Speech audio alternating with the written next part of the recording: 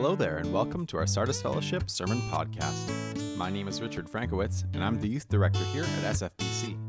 This week, Joel Koretko shares the next message in our Law for Life sermon series. Enjoy.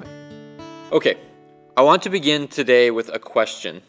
I'm going to open up the floor for some participation, so don't be shy. The question is this: why are you here today? Now, in all reality, this is an online presentation, so there's not going to be any responses here in person. But I have some guesses. Maybe someone's dragged you into watching online. Maybe you, for whatever reason, you're just there. Maybe it's because this is just what you do. You watch sermons on Sunday, or you go to church on Sunday. Maybe you forgot to take some medication and you don't even know why you're watching this. I don't know. So let me emphasize the question differently. Why are you here today? What do you think? It's Sunday, right? It's church day. It's what you do on a Sunday. So let me emphasize the question a bit differently again. Why are you here today? What's the reason? Is someone forcing you? Do you want to be here? If you want to be here, what are you trying to accomplish? Are you here to learn something, to worship God, to see a community of people, to get free coffee, to impress a boyfriend or girlfriend? What compels you to be here? What's at the root of it? Why bother? What's your reason for coming here? And why do you do it today on Sunday? Maybe it's just simple for you. I'm here because we do church on Sunday and that's how we've always done it. But has it? Have we always done it that way? And is this thing we're doing right here and now church? Because, believe it or not, there's no passage in the Bible that says go to church. The church is just another name for a group of believers in Jesus. Church isn't a verb. It's not something to be done. And there's also no passage in the Bible that says go do church on Sunday. Now, you might question that statement a bit, but hold on to your seats and let me get through the sermon first, okay? So ask the question again. Why are you here today? Why are we here today? We can't answer this question by just turning to the New Testament.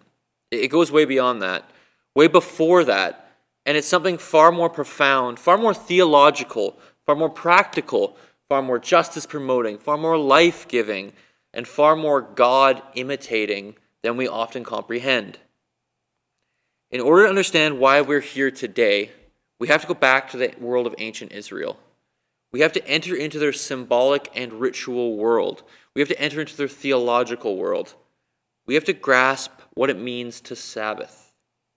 To Sabbath. Now there's a verb. There's a biblical concept. And there's a biblical law that's right at the heart of the Ten Commandments. Remember the Sabbath, the day of the Sabbath, to consecrate it. 6 days you will do all your work. 6 days you will work and you will do all your work. But the seventh day is a Sabbath for Yahweh your God. You will not do any work, you or your son or your daughter, your male slave or your female slave or your animal or your immigrant who's in your gates. Because in 6 days Yahweh made the heavens and the earth, the sea and all that is in them. And on the seventh day he rested. Therefore Yahweh blessed the seventh day, and he sanctified it, consecrated it. This is the fourth commandment of the 10. As we've highlighted throughout the sermon series on the 10 commandments, the first part of the commandments is about God, as in love God with all your heart. And the second part is about others, as in love your neighbor as yourself. Here in the fourth commandment, we actually find a combination of the two, both honoring God and loving your neighbor. It's a unique commandment that way. But we have a problem, and that problem is that probably more than any other of the 10 commandments, we've absorbed this law into the very fabric of our culture. That goes for secular and religious culture. I mean, some of you got to Friday morning this week, you looked over at your coworkers, and you uttered those beautiful, joy-soaked words, "It's almost the weekend." The weekend. It's what 9 to 5ers daydream about, right? Whether you're religious or not, We all assume that the weekend is a given, that we deserve a weekend. We deserve to not work and take some time to rest, to do the activities we want to do. But why do we assume that? It's because of this law. It's a part of our heritage. Our culture has the idea of taking a break from work built into it because of the biblical background. But I said this was a problem, didn't I? Well, it is. It is because our entire world has deeply drunk in the assumption that the weekend is a time to rest, and that means that Sabbath, whatever the weird origins of that word might be, it means that Sabbath is just not going to your normal job or career. You're not doing your normal work. Maybe, if we're lucky, if you come to church, you think that the weekend and Sabbath are somehow about God and honoring a command that God gave.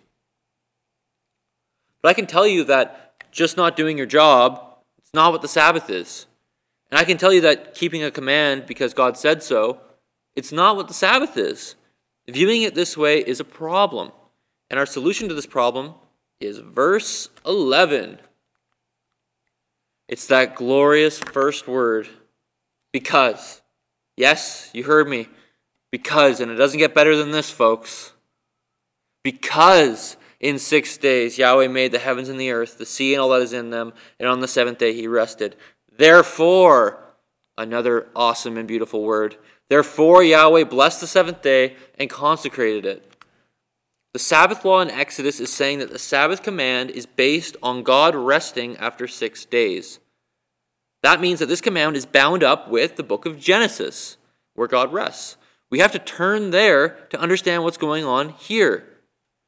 So now, it is that lovely time of Sunday for us to stop, turn our 21st century Western brains off, and then turn the dial to a second millennium before Christ Israelite living in a semi-nomadic agrarian community and living a ritual-based lifestyle. Can you do it? We're going to try together, okay? Genesis, 7 days, God's rest. What does it all mean? Now, I'm going to give you my perspective. And let me say that again. This is my perspective. This is not necessarily where Rod lands, or Tim lands, or Richard lands, where your great aunt Ruth lands, where your favorite preacher lands, where you land. I'm going to approach this from what I think is the closest we can get to its original context and meaning, and you do not have to agree with everything that I say for us to still get to the same conclusion or to still agree on the conclusion. So please, be gracious with me. If you don't have the same interpretation of Genesis 1 as I do, we're still brothers and sisters. So what's going on with God resting? What does that even mean? Does God need to take breaks? Isn't he all-powerful? Later on in Exodus it says, in 6 days Yahweh made the heavens and the earth, and on the seventh he ceased and caught his breath. What? Is God a cosmic lightweight? Does he need to do his cardio? What's this all about? Well, first off, it's what we call an anthropomorphism. Now that's a really big word that keeps scholars in business, but it just means that God is being described in human terms so that we can relate to him. The picture being given is that God put in his 9 to 5 for the week, did his job creating, bringing order to the world, and then was ready to sit down in his lazy boy and watch the game. We all know what that feels like. We have to catch our breath. We know what it means to do our duty and then take the time to stop. And that's what God did in creation. He made the heavens and the earth, then he stopped. For an Israelite, they would also work the week, put things into order, and then stop for their Sabbath. They were imitating God in this way. Their work and Sabbath was part of them being the image of God on earth. You ever thought about your weekend like that? That stopping work is a part of imitating God, of imitating Christ even. I get the feeling this connection has completely slipped through the cracks of our culture and largely in the church. Part of the purpose of the Sabbath was for us to imitate God in his work and in his rest. But that begs the question I already brought up. What on earth does it mean for God to rest? How do we imitate this? I already said it was a figure of speech. God doesn't get tired, but there is way more to this. And once we get this, we can start to move past this whole notion that the Sabbath is just don't do work. So why is God resting on the seventh day? Please make sure, again, ancient dial turned all the way up. In the ancient world, it was actually very common to say that a god rested. And gods would rest in a very specific context and in a very specific place. And that place was a temple. This is an ancient ziggurat. When a god was going to take up his or her rule on the throne, you would say that the god rested in their temple. So resting is closely associated with ruling or being enthroned. Now, I'm going to show you a slide of a text that's not from the Bible. This is in no way, shape, or form saying that this is borrowed from the Bible borrowed from this, or that this text is inspired. But this is really helpful for us to see how people talked back then. What was the language everyone was using? This text is called Enuma Elish, and it's the picture of the text is behind it, and then the English translation is here. It's an ancient Babylonian creation story. These guys were neighbors to the Israelites, and they shared some things in common in the ways of language and speaking, just like we do with everybody else. Check out how it connects ruling and rest.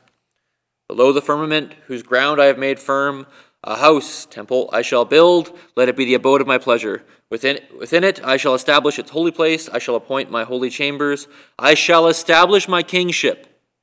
We, the gods, will make a shrine, whose name will be a byword, your chamber, that shall be our stopping place. We shall find rest therein. So again, not an inspired text, or even something that the Bible borrowed from. This is just the way that you would talk about a god taking up their residence in a temple and starting to rule. Let me show you how the Bible describes this very thing. It's the same language.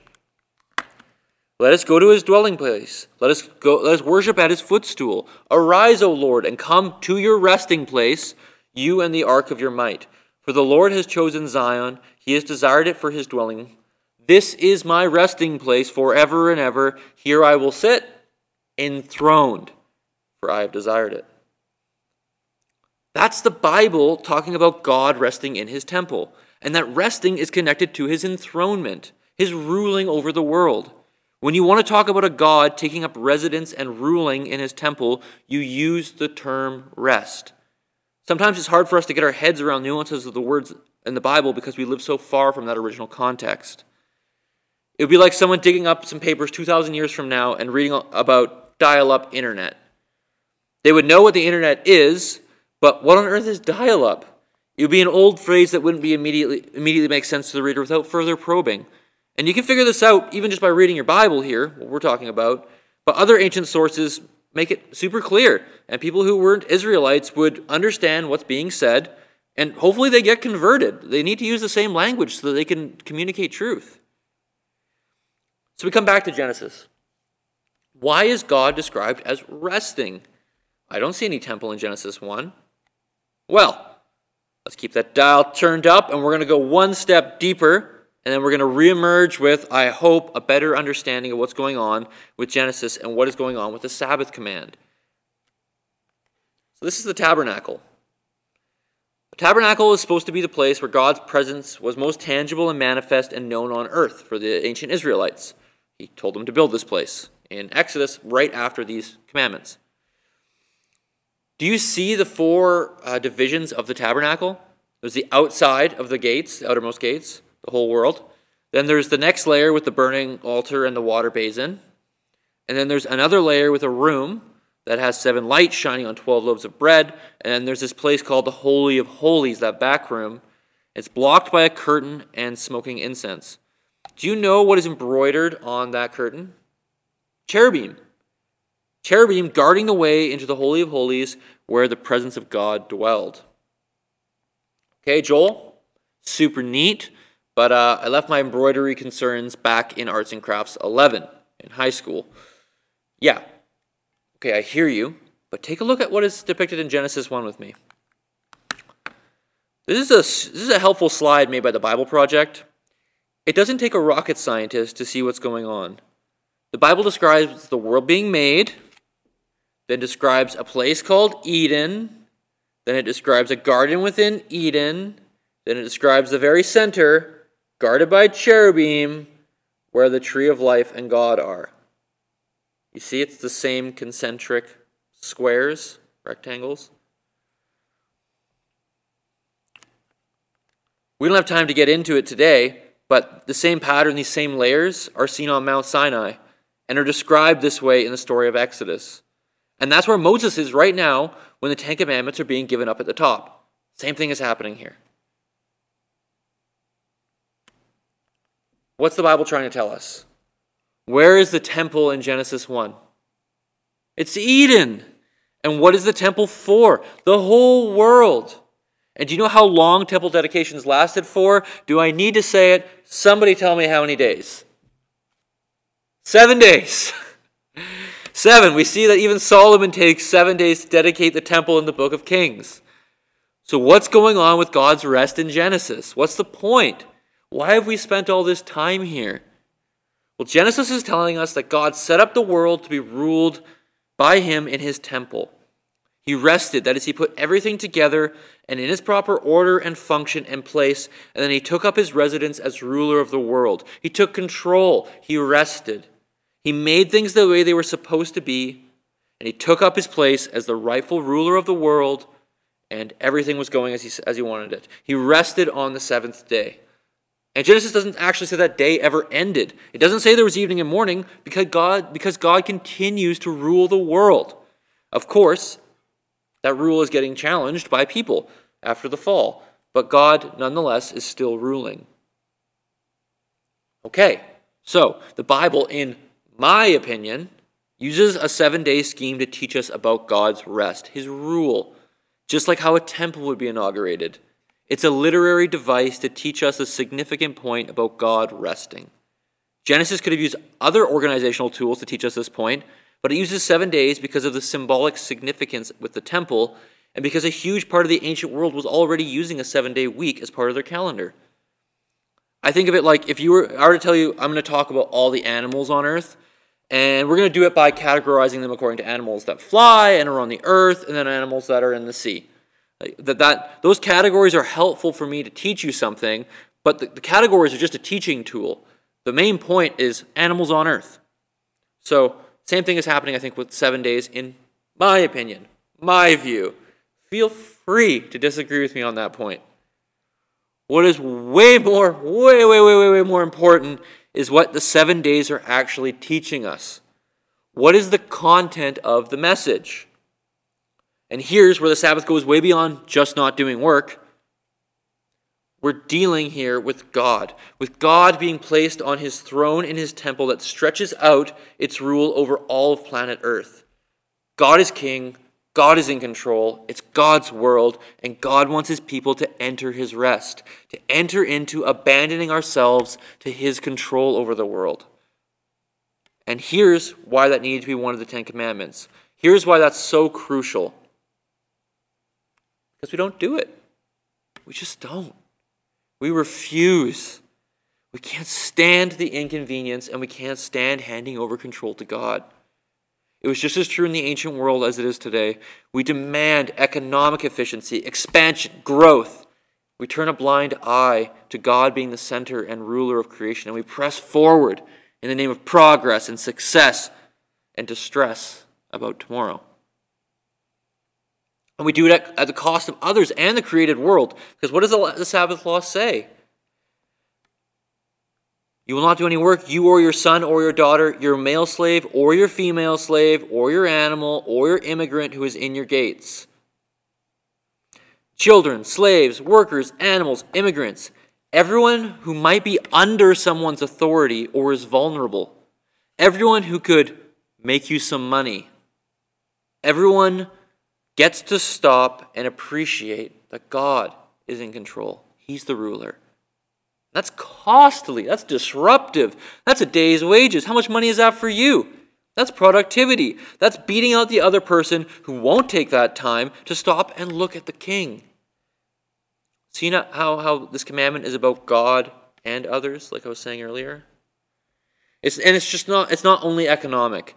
Think about husbands and wives who are housekeepers. This is what feels like 55 loads of laundry not done. That's meals not prepped for later in the week. That's potential chaos in the house because things aren't getting done. The anxiety that comes with that can be just as bad as not going to work for a day. Do I need to say that this is not the way we live in Western influenced places? We don't just like to be productive, we glory in it. We boast in it. We show it off. We wear it as a badge of honor. Okay, so I saw a video a while ago that perfectly gets at this. A big media company has a series of videos about young people who are trying to make it big in their industry. I'm going to read you the transcript of one of these videos. Okay? This is what the person in the video says. I wake up every day at 4:30 a.m. I work out, shower, meditate, and get dressed. I plug in my headphones and listen to audiobooks at 3 times the normal speed so that I get through little more than a book per week. Off to work. I mostly commute by train and I use an app to minimize my wait time on the platform so that I don't miss a train by a few seconds. I am in the office by 7 a.m. I try to get 4 to 5 miles of walking done in the morning on my desk treadmill. First meeting's at 9:45. I am working on self-publishing 3 books in the spring. I had given myself just an hour to write, but now I'm down to 15 minutes. Every minute counts. Then I go to grab a bite. Next meeting is in town so I can get on a train and listen to my headphones again. Back to the office. I have check-ins with my staff. I'm done by 5:45, and then I go to make business connections afterwards. And I'm in bed by 10:30, waking up early to do it again every day. Okay, so first off, wow. Second off, this guy needs to be poked with a needle to see if there's metal under his skin, because that's not human. Now, I dramatize this speech a bit, but I feel like the attitude portrayed is not far from the truth in our modern world. I saw another thing, a video from a thing called the Joe Rogan podcast. Yes, that's his logo, and yes, he is one of the most popular podcasters in the world, worth tens of millions of dollars. It's hard to square that together. Anyways, it's a really popular podcast, like a long format audio interview thing that he does with people. Joe hosts, and then there was a guy on his podcast named Jocko Willing. Jocko is an inspirational speaker, a motivator. He was a lieutenant commander of the Navy SEALs. He's buff, tough, rough around the edges, like he's this like manly man. So he was talking to Joe, and I can't forget what he said. He was talking to him, and he said, I get up and I work, and I can't even think about going. It doesn't even make sense to me to go sit on a beach and to have a drink and to relax. I can't do that. I can't go sit on a beach and relax. I just stopped and I went, wait a second. This guy is a multi-millionaire motivational speaker, yet he can't sit on a beach and relax. Like, do I want to be motivated to be like this guy? Like I'm sure he's great. I'm sure he does all sorts of good stuff. But do I really want to become, through your motivation, someone who can't sit on a beach because it's not productive enough? No, we're obsessed with productivity in our culture. We're obsessed with control. We live as practical atheists. And by that I mean we say that there's a God, but we live as though our lives depend on us. The Sabbath is meant to be a medicine for this sickness. And don't get me wrong, Sabbath is a spiritual discipline. If we don't learn to unclench our hands by letting God be our provider, the world will consume us in an unending barrage of busyness and dissatisfaction. We start to covet more and more. And I mean, doesn't covetousness lie at the heart of why we often neglect the Sabbath? Well, that's for Tim to preach on next week, and I'll start feeling way too convicted if I start talking about covetousness in front of you all now. So, not only are we dissatisfied, but we might start taking advantage of other people and creation so that they don't get rest. I don't have time to go into all of the Sabbath theme throughout the Old Testament, but you need to know that God doesn't just say to give people rest, but also animals and also the land. In fact, every 7 years, the land was to get a sabbatical. You don't get to reap its harvest. Do you know who does? This is Exodus 23:11. Says that the poor and the animals get to eat of it. That's absurd in our culture, right? Losing a year's progress to feed the poor? In our current economic system, is it even possible to think about how we could apply that principle to our lives? I have no idea where we'd start. Some of you need to be creative and think about that. What's even more insane to us is that God cares about feeding animals here. God cares about wildlife, the whole ecosystem. This kind of thought, honestly, it just makes me uncomfortable and kind of nervous. My mind immediately jumps to things like factory farming and the devaluing of animal life we often turn a blind eye to in our culture.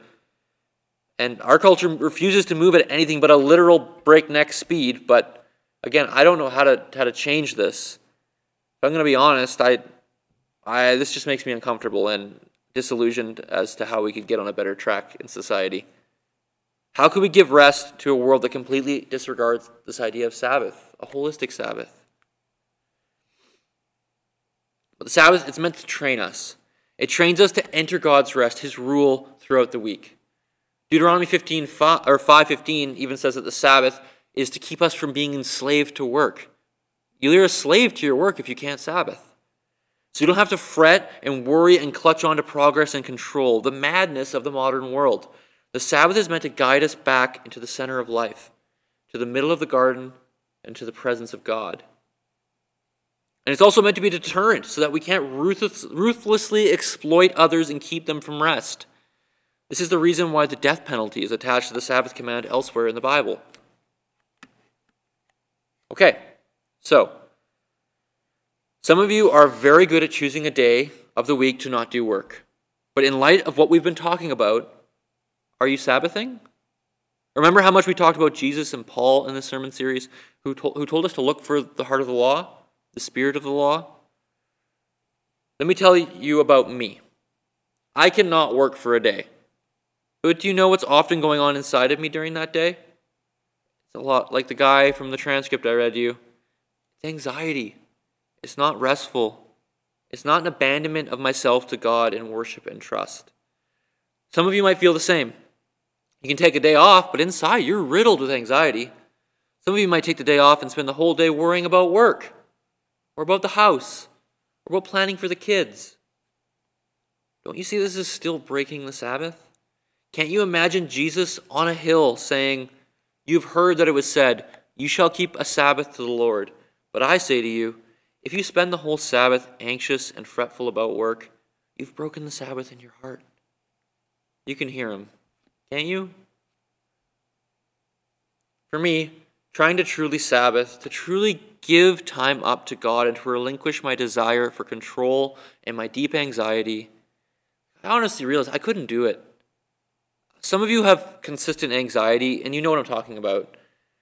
I have to work at this. It's a conscious process. I almost have to repeat to myself, I am letting go of everything now, God, and I'm trusting you. And 3 minutes later, I basically have to do it again. A good test to see how much you might be enslaved to your work is to see what happens to you when your work gets interrupted. So for me, I have a plan for getting my academic writing done that's outside of my normal day job hours. So I try to get up at about 6, and hopefully I can write for an hour and a half, maybe 2 hours in the morning. And it's not easy all the time, and so I get up, I have the coffee ready. Usually it's about 6:12. By the time my hands are about to get down to the keyboard, my hands go down, and I'm about to type that first letter when I hear "wah!"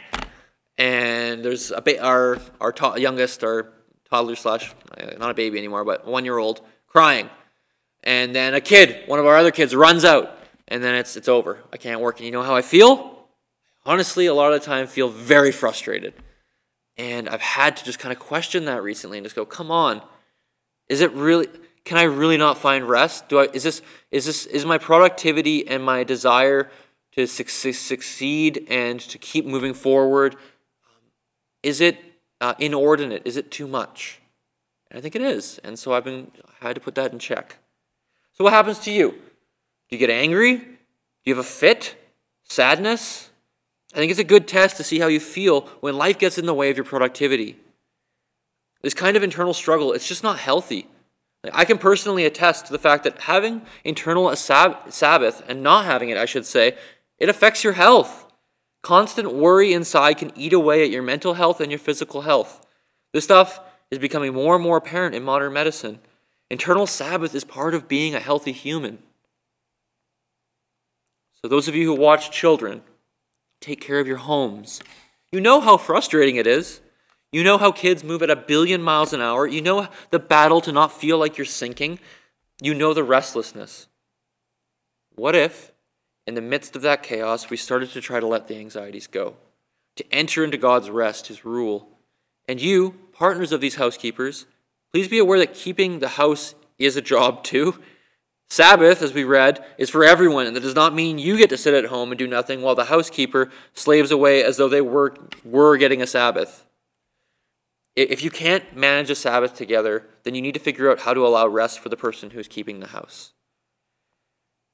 But now I'm getting ahead of myself, because I know my Dutch Reformed friends or my strict Sabbatarian friends are sitting on the edge of their seats and asking, but when do we do this, Joel?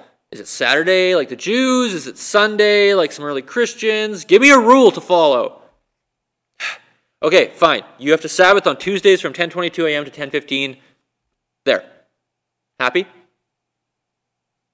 No. I'm sad to say, I'm going to shield my face from tomatoes at this point, that I cannot give you a specific rule to follow. Why?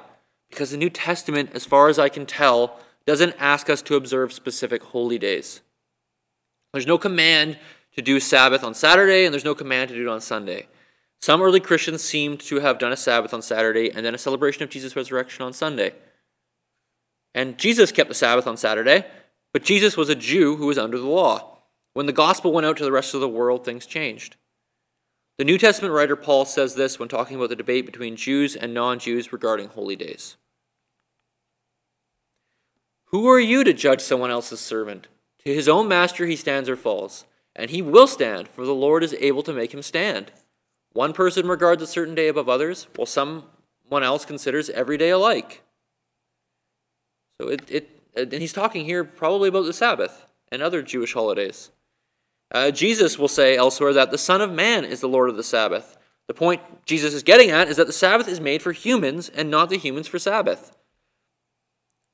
The main conflict Jesus faces, well, in his Jewish context in the Gospels, is that some people were so obsessed with not somehow doing work on the Sabbath that they were harming people. Check this out. Jesus answered and said to the legal experts and Pharisees, "Is it permitted to heal on the Sabbath or not?" But they remained silent. And he took hold of a sick man and healed him and sent him away. And he said to them, "Who among you, if your son or your ox falls into a well on the day of the Sabbath, will not immediately pull him out?" And they were not able to make a reply to these things. So you might think to yourself, who on earth wouldn't help a child or animal in that situation? Jesus has got to be exaggerating. This has got to be like rip out your eye if it causes you to sin kind of thing. But he wasn't exaggerating. I kid you not. Check this out. This is an actual fragment from a Dead Sea Scroll, a document contemporary to Jesus when he lived. And it says, "Let no one raise up an animal which has fallen into water on the Sabbath day. But if it is a man who falls in the water on a Sabbath day, one shall extend his garment to him to pull him out with it, but he shall not carry an implement to pull him out on the Sabbath day." Jesus wasn't joking.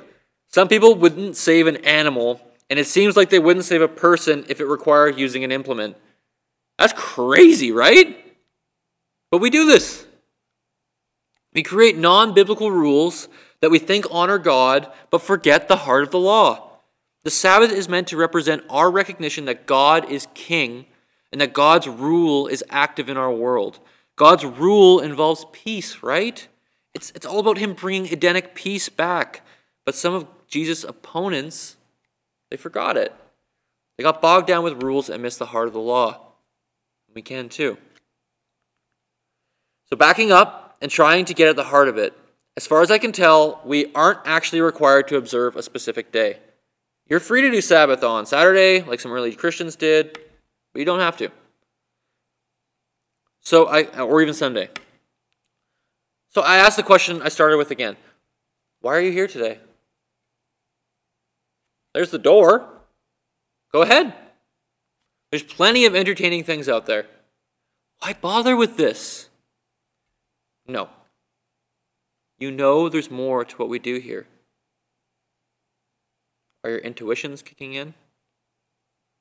I don't think the New Testament commands you to be here on Sunday morning, but I think it does tell us why it's a really good idea.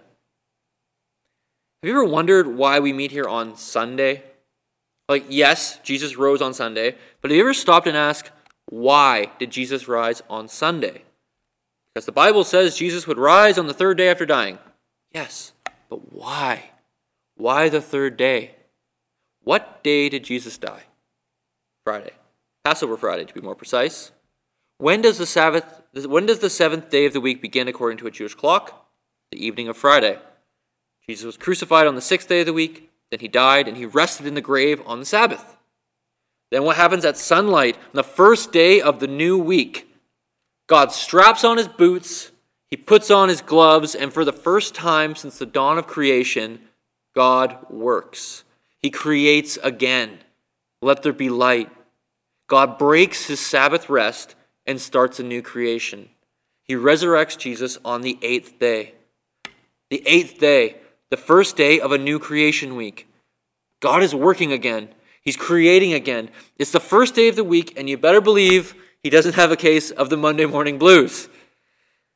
What's he creating? You, me, new creatures in Christ. The holy presence at the center of the garden, the tabernacle, Eden. Where is it now? Look at the mirror. Look beside you. He's in us and with us. And just, by the way, when were priests appointed to their duties? The eighth day. And when was Adam brought into the temple of Eden? The eighth day. And who is the new Adam? Jesus. And who is the new priest appointed on the eighth day by his resurrection who brings us to God?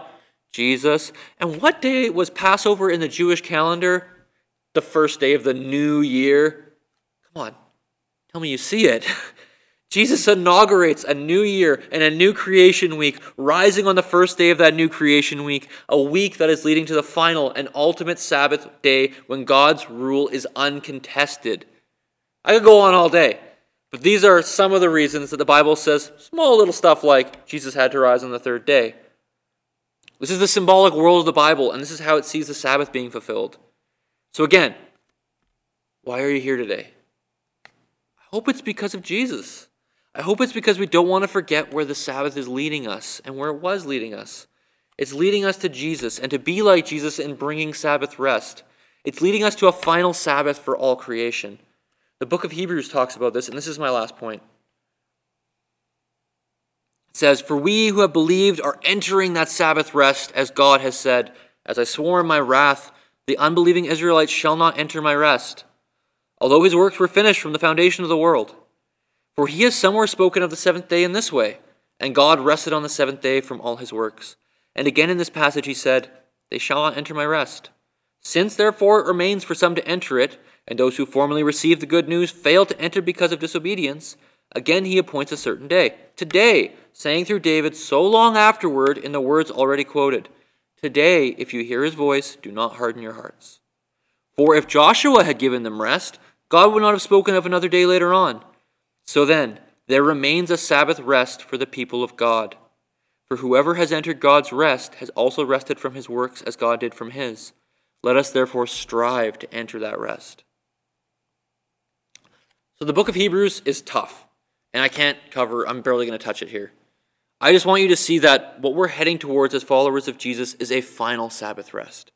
Entering the promised land was what was equivalent to entering God's rest in the Old Testament, because the promised land was supposed to be a recreated Eden, where God's rest, his rule, was complete, and it failed horribly. The author of Hebrews then talks about that rest as something that we are currently entering and something that we can enter. We're on our way towards the ultimate Sabbath rest, and we're able to get a taste of it now. So the Sabbath law was a signpost. It's a law for life, a sign pointing towards a time when God's rest, his rule over the world, is whole and uncontested and fully life-giving, when Eden is the norm. It's our job now to show the world how we can taste that reality and how we enter God's rest today. It's how you can take a deep breath,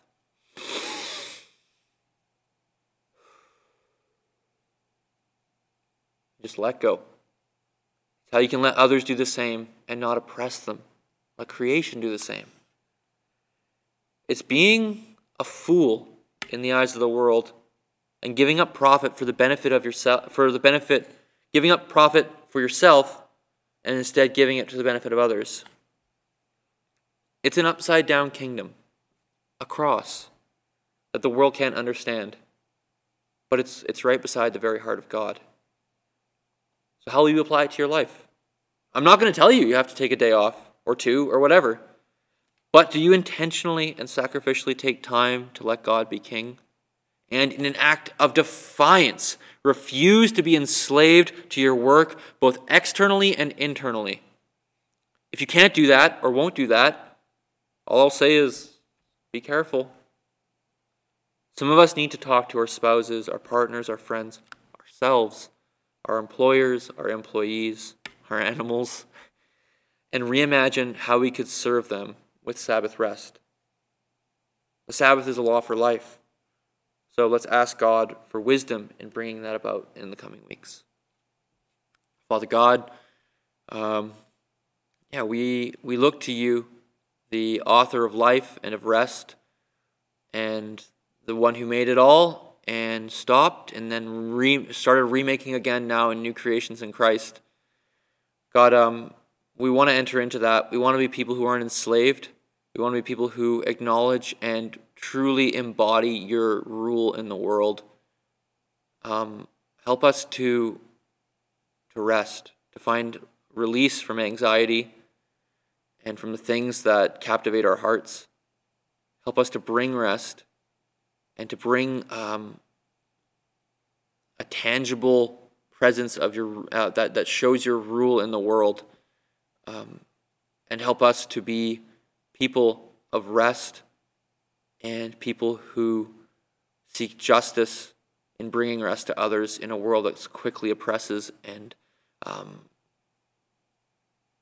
uses people for work.